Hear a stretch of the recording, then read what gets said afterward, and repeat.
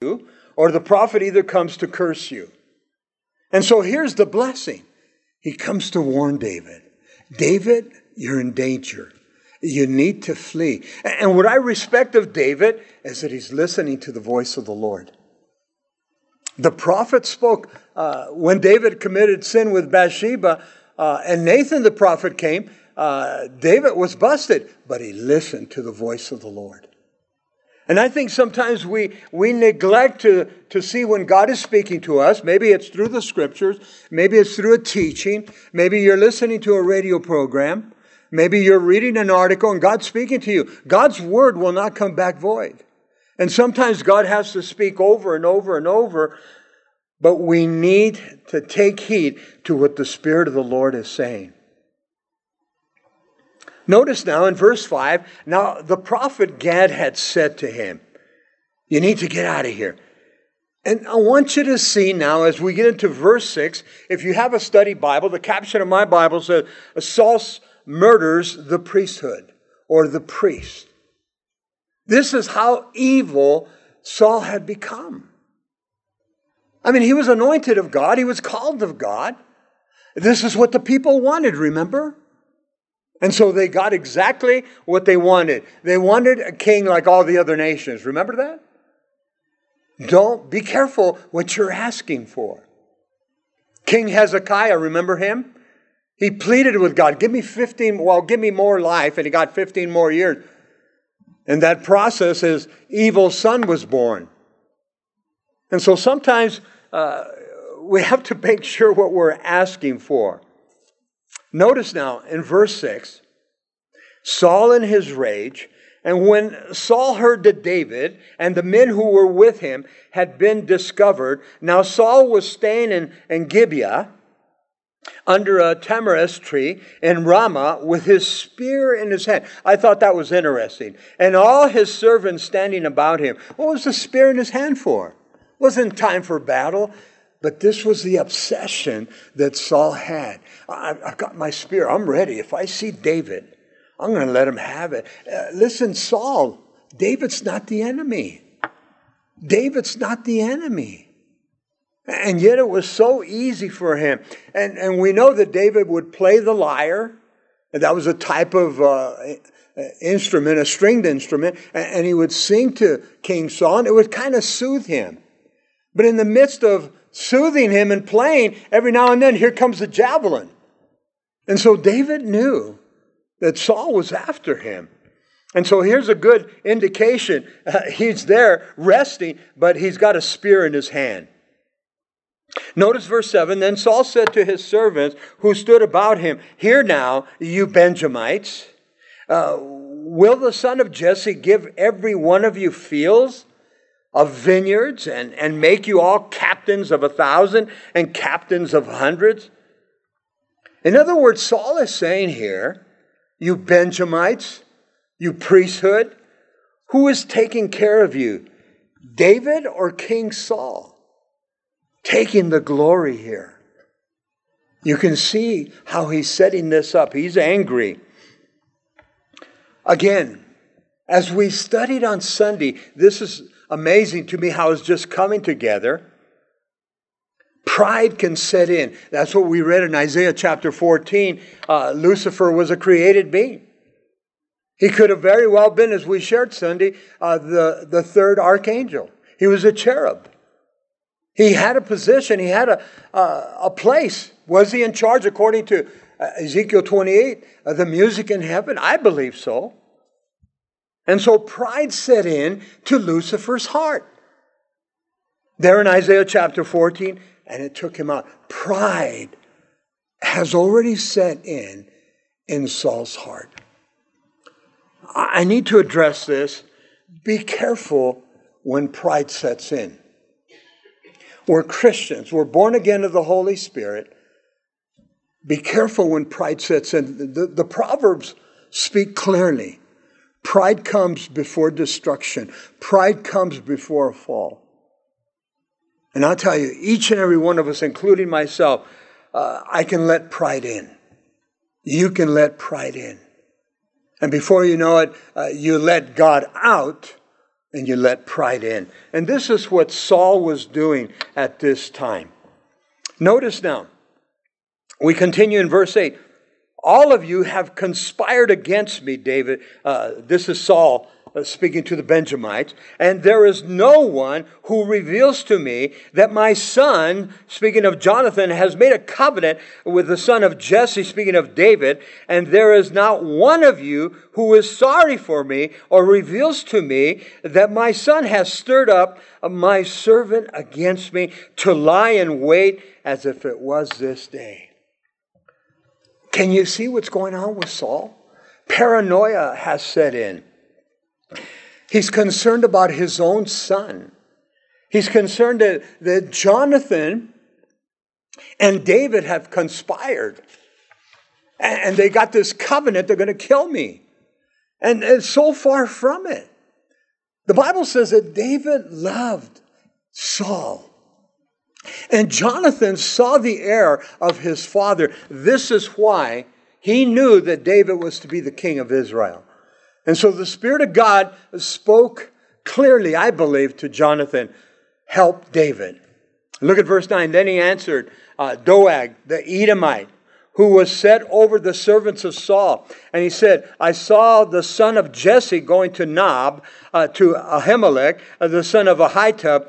And so there is always someone, and I put this down in my notes, as a Judas. Always someone that's willing to undermine. Always somebody willing to betray. Now you have to understand who Doeg, the Edomite, he was Saul's right-hand man. He was the chief over the herdsmen. And so to Saul, this guy was his man. And he could trust him. Now Doeg, at the same time, he wants points and he's going to do anything that Saul says. Notice verse 10. And he inquired of the Lord for him, give him provisions, and gave him the sword of Goliath and the Philistines. And so David has been found out. But it's going to be interesting as we see the priest. The priest didn't know anything about this. They helped David because David was a warrior of Israel. David was, united with Saul. He was loyal to Saul. Everybody knew that. And I think when the word started to get out more and more, they began to see the heart of Saul. Notice now, he fed him in verse 10, and then he gave David Goliath a sword. So the king sent to call Ahimelech the priest, the son of Ahitub, and his father's house, and all his father's house, and the priests who were at Nob, and they all came to the king. They obeyed Saul because he was the king. But they had no concept that they're going to be killed. But this was the heart of Saul. And Saul said, hear now, son of Ahitub. And he answered, here am I, my Lord. Respect. Then Saul said to him, why have you conspired against me? Far from it, right? You and the son of Jesse, and that you have given him bread and a sword. Because this is what Doeg had said. And he says, and have inquired of God for him. Listen, the priests were being accused. Listen, you've been praying for this guy. You've been sharing insight with this guy from God. I'm your king. Notice that he should rise against me. That was far from it. To lie in wait as it is to this day. And I have to share this with you. King Saul has Israel. He has an army. David has one sword. And he has 400 men, misfits. What is Saul so afraid of? Because pride has set in. An evil spirit has set in. Saul is beginning to believe his own lies. Far from it. David loved his king. Remember, he's going to have many chances to kill him, but he won't. I will not touch God's anointed. In verse 14, so Ahimelech answered the king and said, and who among all your servants is as faithful as David. I like what the priesthood said here. Who is the king's son-in-law? David married one of Saul's daughters, who goes at your bidding and is honorable in your house. The priest is speaking the truth of David. David's loyal to you. David goes to battle for you. Well, that's one of the things that just frustrated Saul. When they came back from winning a battle, they would sing, Saul has killed his thousands, and then the girls would continue singing and add to it, but David has killed his tens of thousands. And so this was very, very frustrating. And so I want you to see the heart that Saul has. But David was honorable, they say here. Look at verse 15. Did I then begin to inquire of God for him? Far be it from me. Let not the king impute anything to his servant or to any in the house of my father. For your servant knew nothing of all this, little or much. And so here's the high priest laying it all down. There's nothing to hide. This is not the first time I had consulted God for David because he'd gone to battle before. Saul knew this. You accuse me, you are accusing my family, Ahimelech is saying, but I know nothing of this plot. Now, put yourself in Saul's shoes. You've already gone to the other side. You're not going to listen to this king, this high priest that is. You're convinced. The devil has already put it in your heart. You want to kill David. But nothing can happen to David. Listen, nothing can happen to David, and nothing can happen to you or to me unless God allows it. Unless God allows it. Look at verse 16. And the king said, you shall surely die, Ahimelech, you and all your father's house. This is how far the paranoia of Saul had gone. When you have power, when you have authority, and you're in charge of people, if it takes over your life, the pride does, and the authority, and then the mindset, you can almost do whatever you want. Who is going to stop Saul? And this is exactly what is happening here. And you can easily see that the pride has set in, the paranoia has set in, fear has set in. Verse 17, then the king said to the guards who stood about him, turn and kill the priest. Saul, these are the priests of Israel. Saul, this is the high priest of Israel. This is how far that Saul had gone. Turn and kill the priest of the Lord, because their hand also is with David, and because they knew when he fled and did not tell it to me. But the servants of the king would not lift their hands to strike the priest of the Lord. Sad commentary, but that we see the group here. They saw the error. Saul, you're wrong. This is your pride that's speaking. But even though somebody else or somebody refuses, there's always somebody else in line, and that's Doeg. Look at verse 18. And the king said to Doeg, he turns around, you turn and kill the priest. So Doeg the Edomite turned and struck the priest, and he killed on that day 85 men who wore linen ephod. This was the priesthood. Doeg was just as evil as Saul, that is. It's what we're seeing today.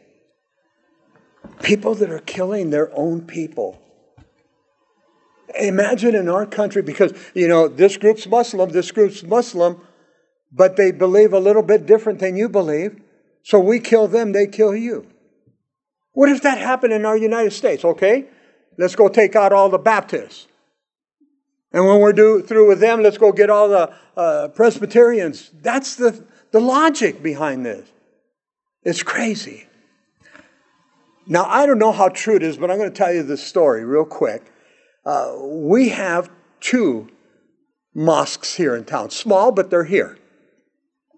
And mostly they generate for the university group. But we have 2. For the longest time, I don't know if you remember, we had 1. And then I says, man, we have that many Muslims here that we need 2? The storyline goes like this, that this group didn't agree with this group on how they were to kill the chickens and to eat the chickens. I'm telling you what I was told to me. What are you saying? You mean one goes to Pioneer Chicken, the other one goes to the Colonel's? Is that what you're saying? We laugh, but this is the ludicrousy. Oh, you don't do this and we do this. And so they split. It's nothing new. Christians do it all the time. Well, we're not going to go to this church because you don't teach King James only.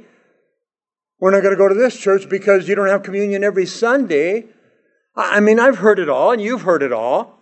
And so Doeg here does the abomination of desolation in the Old Testament. It kills the priesthood. This is crazy. 85 of them.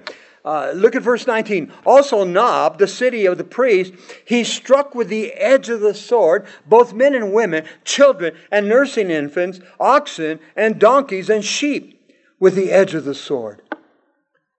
Not only did the priesthood pay, but the city had to pay with their lives.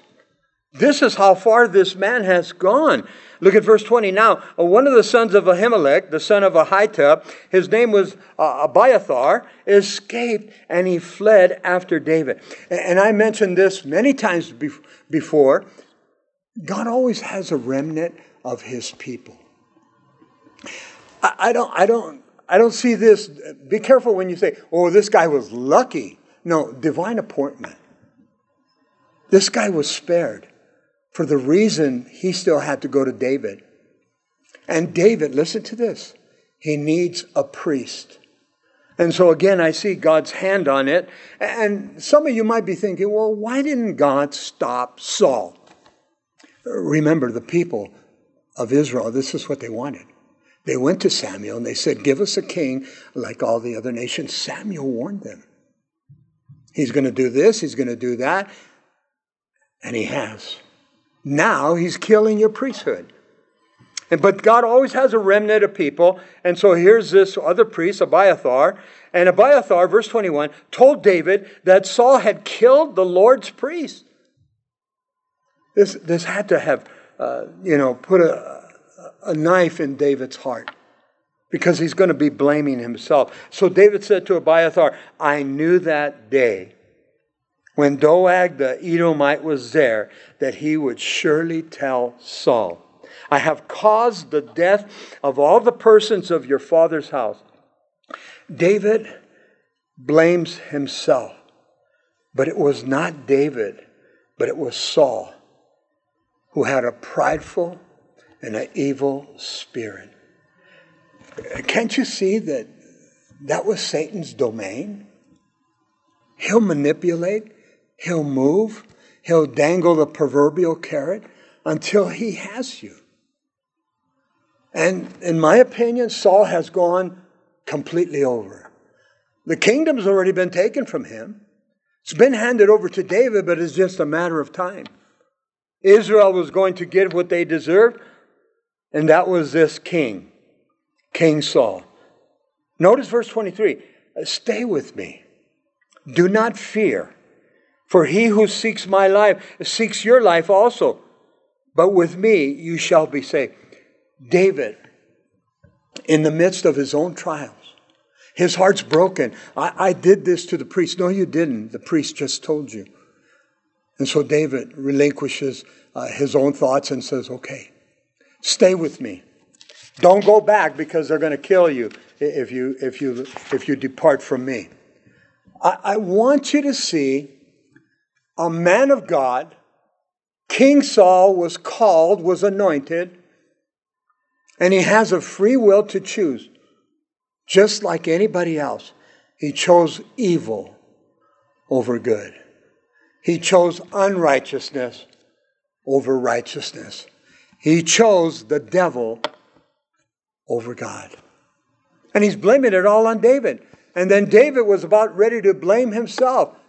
And Abiathar says, you're not the problem.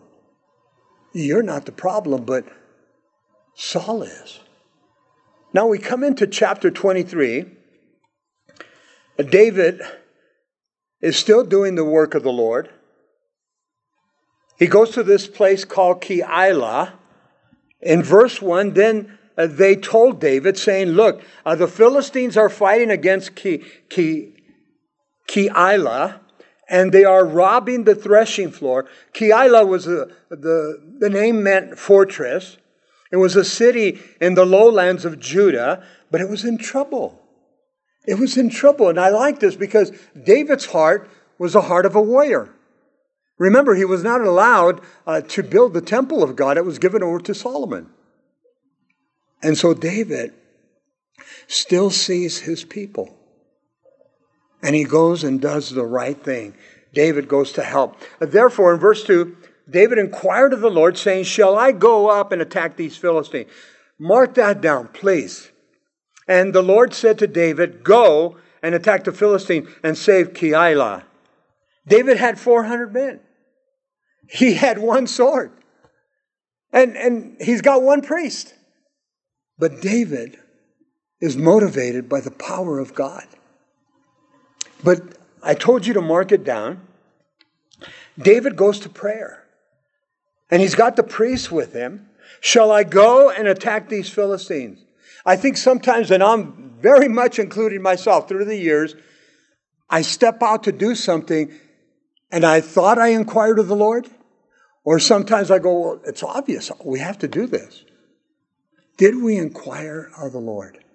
Did we seek His face? Did we seek His permission? Let me share this with you. I've done many marriage ceremonies here. And we don't just marry you like that. We have counseling. We have books. We have study. We have homework. And we go through it over and over again. And boy, everybody answers it correctly. Everybody fills out all the paperwork. Everybody says, oh, yes. And then 6 months later, not everybody, but 6 months later, Pastor Bob, we're not getting along. Whoa, wait a minute. Show me where it says in Scripture you're not getting along. None of us get along with our spouses. It takes a lifetime to them to understand you and vice versa.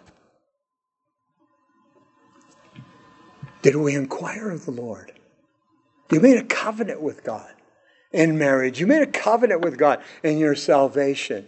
You made a covenant with God and you toss it out the door. That's what Saul has done. Think about it now. But David, and this is what I appreciate. That's why the Bible says, and David made a lot of mistakes. I'm not taking away from that. Committed adultery, committed murder.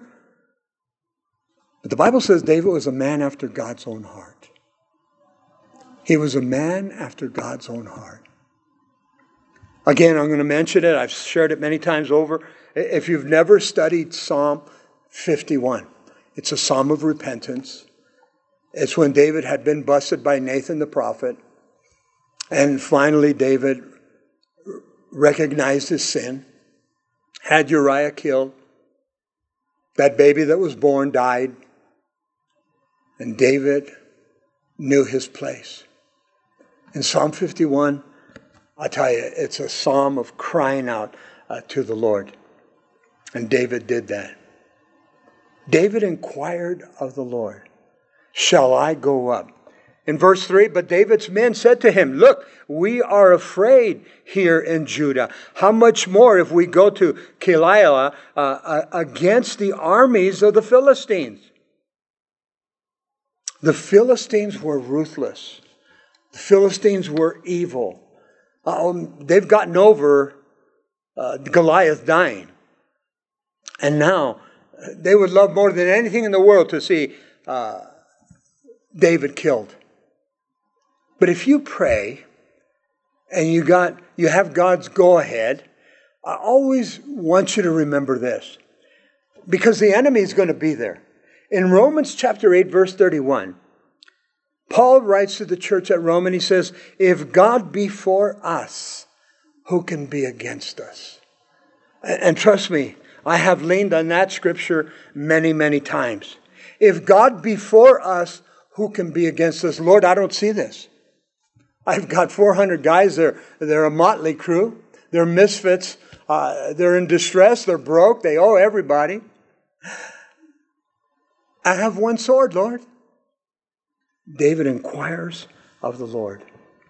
His men are not understanding this at all. But look at verse 4 now. He repeats it. Then David inquired of the Lord once again. And the Lord answered him and said, arise, go down to Keilah, for I will deliver the Philistines into your hand. I want you to remember Gideon. When Gideon was called, he wasn't sure.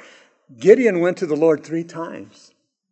Gideon went to the Lord 3 times. Before Mary and I moved here, I went to the Lord 3 times because of Gideon. I said, Lord, you spoke to Gideon 3 times. You need to speak to me. And he does. When you're sincere with God, he will be sincere with you. David prays again. There's nothing wrong. There are some that will say, listen, you got to pray. Ask God once. You don't have to ask him again. I believe you keep asking. And if the answer doesn't come, don't move forward. Don't move forward. Don't, pray, Lord, do you want me to go to, such and such a city? And Lord, I feel you want me to go there. And then you go. And then you die there. Spiritually, physically, emotionally. And then you cry, Lord, why did you send me here? I didn't. I had never answered your prayer. It was a no. It was a wait. It was a maybe. Don't move unless God tells you to go. Don't do it unless God tells you. Now, some things are obvious. Obviously, it's there.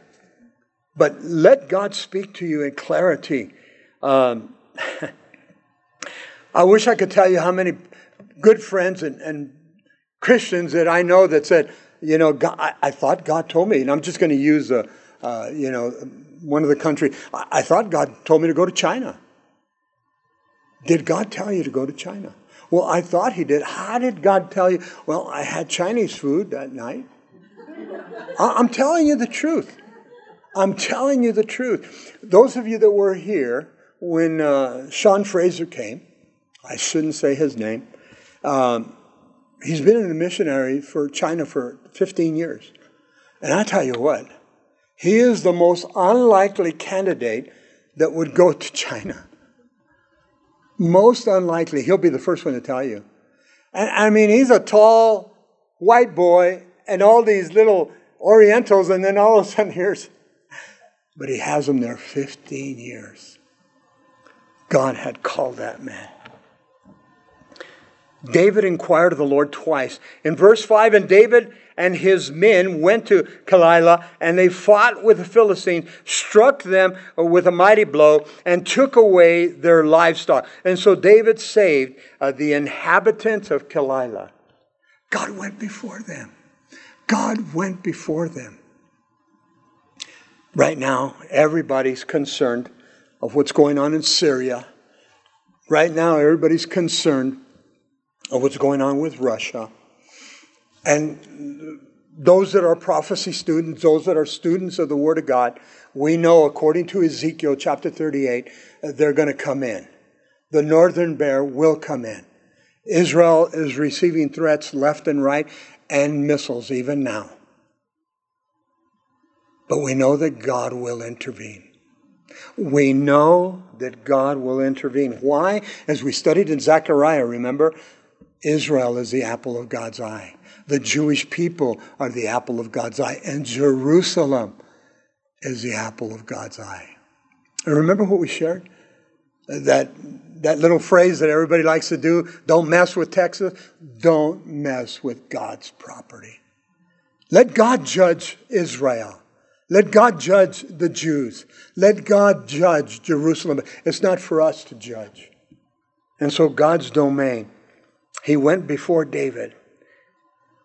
In verse 6, now it happened when Abiathar, the son of Ahimelech, fled to David in Keilah. I practiced this all afternoon. Keila. Why don't they have good Hispanic names? But here's something important. I shouldn't say jokes right now. It happened when Abiathar, the son of Ahimelech, fled to David when he went down with an ephod in his hand. The ephod was the instrument that the priest wore. Remember the ephod? When we were doing the studies in Leviticus and the book of Exodus and such, the ephod, if you can see the picture, it's like a little poncho, has a hole in the middle, and it covers the back and it covers the front. Multiple colors. There's a breastplate in front and 12 stones representing the 12 tribes of Israel. There's latchets that hold it together right here on each shoulder. And behind the breastplate, there was a small pouch. And the Urim and the Thummim, 2 stones would be in there. It was a dark stone and a light stone or a white stone. And when the priest was asked a question, it would be a yes or a no answer. He would manipulate the stones and then bring them out believing that this is what God wanted. And so the ephod was very important, and Abiathar had took one with him. Look at verse 7. And Saul was told that David had gone to Keilah. So Saul said, God has delivered him into my hand. He has shut himself in entering a town that has no gates and no bars. Keilah was a walled city. Saul is convinced God has gone before him. But it was David that God went before. David inquired of the Lord twice. And he had his 400 men. And he had his priest. And he had the sword. Look at verse 8. Then Saul called all the people together for war. This is in Israel, in Jerusalem. And to go down to Keilah to besiege David and his men. Saul just wants to kill him.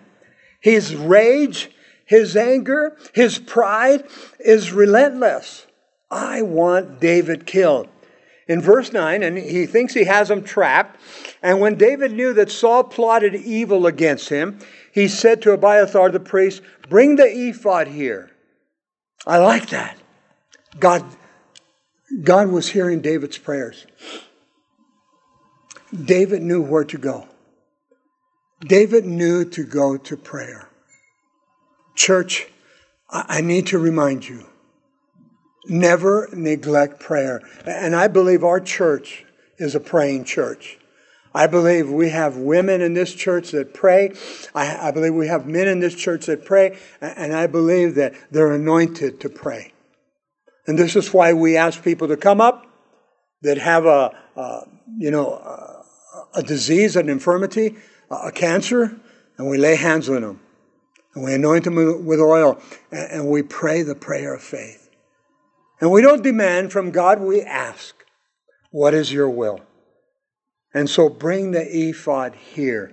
Remember, this is Old Testament. In verse 10, then David said, O Lord God of Israel, your servant has certainly heard that Saul seeks to come to Keilah to destroy the city for my sake. David is praying. The priest would have the ephod on. Lord, give me an answer. In verse 11, will the men of Keilah deliver me into the hand? His hand, that is. Will Saul come down as your servant has heard? Or, O Lord, God of Israel, I pray, tell your servant. And the Lord said, he will come down. Was this a yes or a no? I don't know. But he's got the ephod on. Did God speak directly? I don't know. Did the priest say something? I don't know. Or did Saul hear the voice in his heart? Did he hear from God in his ear? And I know some of you have come to that place where you sense God speaking. You sense God ministering. Is it an audible voice? No. He'll speak right through the Word of God. Sometimes he'll speak to somebody else. They'll come up. They'll share something with you. Sometimes you're spoken to through the message, here at the chapel or on the radio or on a television program. Even though the teacher, you're not in agreement with him, but there was something there that came to you. Did God use that? Many times I can see that. Notice now, then David said, will the men of Keilah deliver me and my men into the hand of Saul? Verse 12. And the Lord said, they will deliver you. They will deliver you. Is this where the ephod came in? Is this where Abiathar is seeking the Lord for David? I believe so. Was it through the Urim and the Thummim? Was it through the two stones? Was it a yes? Was it a no? But it says here, he will come down. So David knows beyond a shadow of a doubt. And church, I've been there, where I know beyond a shadow of a doubt that God is speaking. Not my flesh, not my family, not somebody at the church. And I respect when my wife tells me something. I respect when one of my pastor friends tell me something. I respect when somebody, tells me something from the ministry here. But God knows where I live. God knows where you live. And I have to be very careful because I don't want to tell people what to do. Because I'm the pastor of the church. And I said, Jared, China, buddy. Oh, Pastor Bob said. No, go get your wife Chinese food. That's what I'm telling you. I think you understand what I'm trying to say here. And I think sometimes we can get overwhelmed. David is listening to the voice of God. And I'm going to tell you why he's listening. Because David is at the end. He has nowhere to go. David has 400 men. Are you sure you anointed me, Lord? And so David, there's fear that's setting in, but he's still trusting God. Abiathar, come and bring the ephod with you. Notice verse 13. So David and his men, now they increase. 200 more are following him. About 600 arose and departed from Keilah, and they went wherever they could go. Then it was told Saul that David had escaped from Keilah, and so he halted the expedition. David went to the wilderness, the strongholds. David went to the mountainous area. Remember, it's still desert. David went to the caves. But I like that 200 more men are added to David. In verse 14, and David stayed in the strongholds in the wilderness, and he remained in the mountains of the wilderness of Zeph. Saul sought him every day, but God did not deliver him into his hand. You know, shouldn't Saul at this point be thinking, you trapped him for me, Lord. I have him there. It's a walled city. It's a barred city. There's nowhere for him to go. But David got out. His men got out. Shouldn't Saul have seen that? I guess God is sparing his life. I need to stop this, but he doesn't. The rage increases. And isn't that true? Husbands, don't raise your hand, but you and your wife had a little spat before you went to sleep or sometime in the afternoon. And here it's time to sleep now, and you still haven't spoken to each other. You're going to get a miserable sleep unless you say, I'm sorry. Honey, forgive me. I was wrong. No, but she was wrong. No, Okay, then go to bed mad. You'll be dreaming of tacos coming after you and all kinds of stuff. I speak from experience, church. And David stayed the strongholds in the wilderness of Zeph. Now, Saul sought him every day. Zeph is in the Negev. It's called the dry land.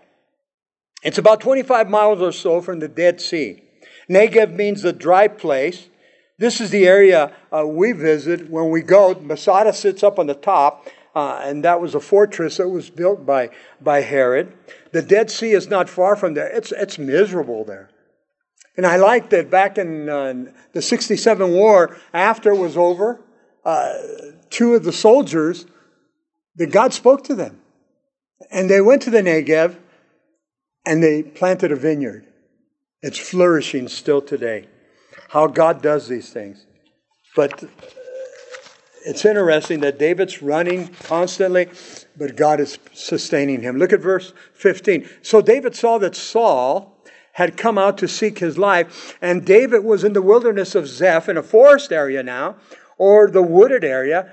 Imagine the desert area, and yet there's the forest area also, or the wooded area. It's interesting. Here we are. You look to the east here, we have the Oregon Mountains, and you got the trees up there and such. It's only about 12, 15 miles from us. But if you go to Alamogordo, and that's a desert, but not far from there, Ruidoso, and you've got the forest there. And so it's nothing new. It can happen. Look at verse 16. Then Jonathan, Saul's son, arose and went to David in the woods and strengthened his hand in God. I'm amazed that Saul hasn't done anything to Jonathan, because he can't. God will not allow it. But he should have been pretty upset with him. And rightfully so. You're taking David's hand over mine? You're giving David loyalty over me? And so look at Jonathan. He knows that his dad wants to kill him, and he knows David well enough. By this time, David's frustrated. By this time, David is hurting. By this time, David is scared. I'll go to him. I'll go to him. I know some of you, when you see somebody else in the fellowship and they're hurting, you go reach out to them. And that's good. The worst thing in the world is to go up to them and say, you know why you're like this right now? Because this and this and this. Where's the love? Where's the compassion? Where's the grace? Remember that Jesus went out of his way to Samaria to minister to a harlot, the Samaritan woman. She was on her fifth husband or her fifth man. That one she wasn't married to him. Didn't Jesus reach out to the woman caught in the very act of adultery? Didn't Jesus reach out to Mary Magdalene, a woman with 7 demons, and he cast them out? Have compassion on your brothers and your sisters in Christ. Just because they made a mistake, just because they're in trouble, we should help them. We should not bury them. Notice that verse 16, Jonathan goes out, verse 17, and he said to him, he's talking to David, do not fear, for the hand of Saul, my father, shall not find you. You shall be king over Israel. What a message of hope there. David's wondering. The Spirit of the Lord has spoken to him, to Jonathan. Go encourage David. David was in turmoil. You shall be the king over Israel. Do not fear. I shall be next to you. Even my father Saul knows that. That's radical. Imagine that Saul knew, but did not want to let go. He will continue to pursue David. That's the enemy. The enemy don't give up. We think because we pray and because we get anointed with oil, because I come to church, I read some scripture, and the enemy's not going to frustrate you. He lost a customer. He wants you back. He'll do everything in his power to get you back. Notice verse 18. So the two of them made a covenant. I like that. Before the Lord, and David stayed in the woods, and Jonathan went to his own house. Prayer time, fellowship time, koinonia time. I wouldn't doubt they made an offering unto the Lord. I wouldn't doubt that covenant was, God sent. And that's not the first covenant that they made together. I like Jonathan. In verse 19, then the Ziphites came to Saul at Gibeah, saying, is David not hiding with us in the strongholds in the woods, in the hill Helkal, anyway, the H word there, which is on the south of Jezreel? The devil has spies. The devil has spies. Not just the demons. The devil has people that work for him.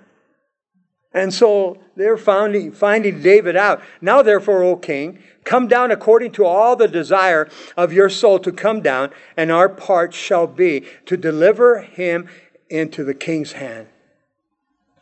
Listen, these were the enemies of Israel. But they feared David. They feared David more than they feared Saul. The reason the Ziphites betrayed was either their zeal for Saul, or listen to this, or the fact that David levied protection money against them as he did against Nabal. And we're going to read that in chapter 25. Very strong possibility. And so think about it. Let's get rid of David. Let's help get rid of David. And so the possibilities are there. Verse 21, and Saul said, "Blessed are you of the Lord." This is Saul. He's not serving the Lord. But listen to the terminology. "Blessed are you of the Lord, for you have compassion on me." You lying rat. You've been trying to kill David. You're not following the Lord. You're not listening to the Lord. God does not bless treachery or evil. Saul, when needful, would become very spiritual. I believe that we're all capable of that. I believe that we're all capable of becoming spiritual, and I'm including myself. We're not perfect. We're forgiven. And the grace of God covers a multitude of sin. But be careful. Look at verse 22. He goes on now. "Please go and find out for me and see the place where his hideout is and who has seen him there, for I am told he is very crafty." Look at how he's manipulating David. Who's the crafty one? It's Saul. Saul does not give up. He knows, yet he continues to pursue. When a man or a woman is in sin, sometimes they're blinded themselves and they don't see it. And they're convinced everybody else is the problem but self. There has to be self-examination. Notice verse 23. "See therefore, and take knowledge of all the lurking places where he hides, and come back to me with certainty." He says, "And I will go with you, and it shall be, if he is in the land, then I will search for him throughout all the clans of Judah." Saul's the crafty one. He sends out these little spies and just let me know where he's at and, I'll protect you. He wants David. In verse 24, "So they arose and they went to Zeph before Saul, but David and his men were in the wilderness of Maon, in the plains in the south of Jessamon." The Lord is protecting David. The Lord has his hand on David. I've shared this scripture before. It's a scripture that we need to have in our hearts when the enemy attacks you. Isaiah 54, verse 17. "No weapon formed against you shall ever prosper. No weapon formed against you shall ever prosper." And if it's your time to go home, then God's going to take you home. This is happening in the Middle East. But the enemy comes. He's relentless.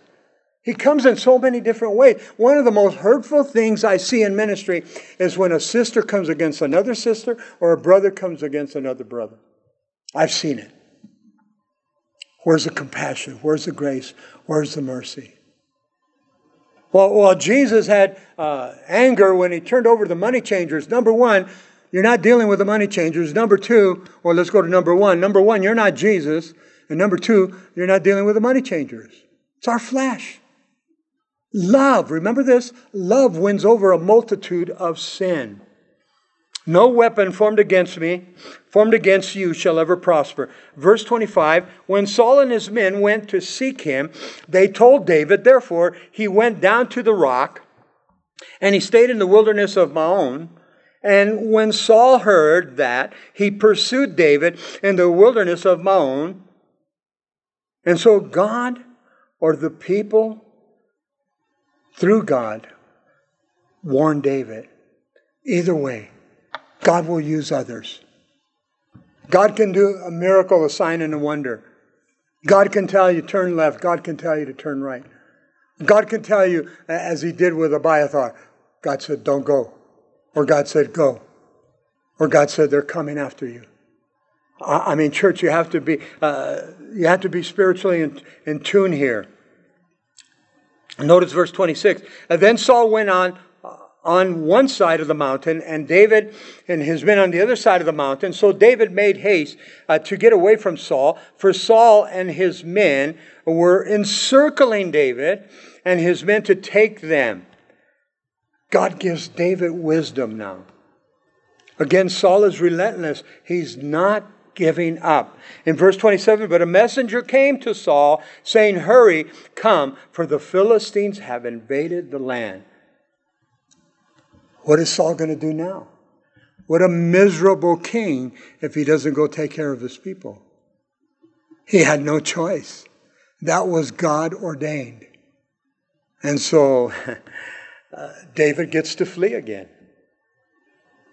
In verse 28, therefore, Saul returned from pursuing David, and he went against the Philistines, so they called the place the Rock of Escape, where David was.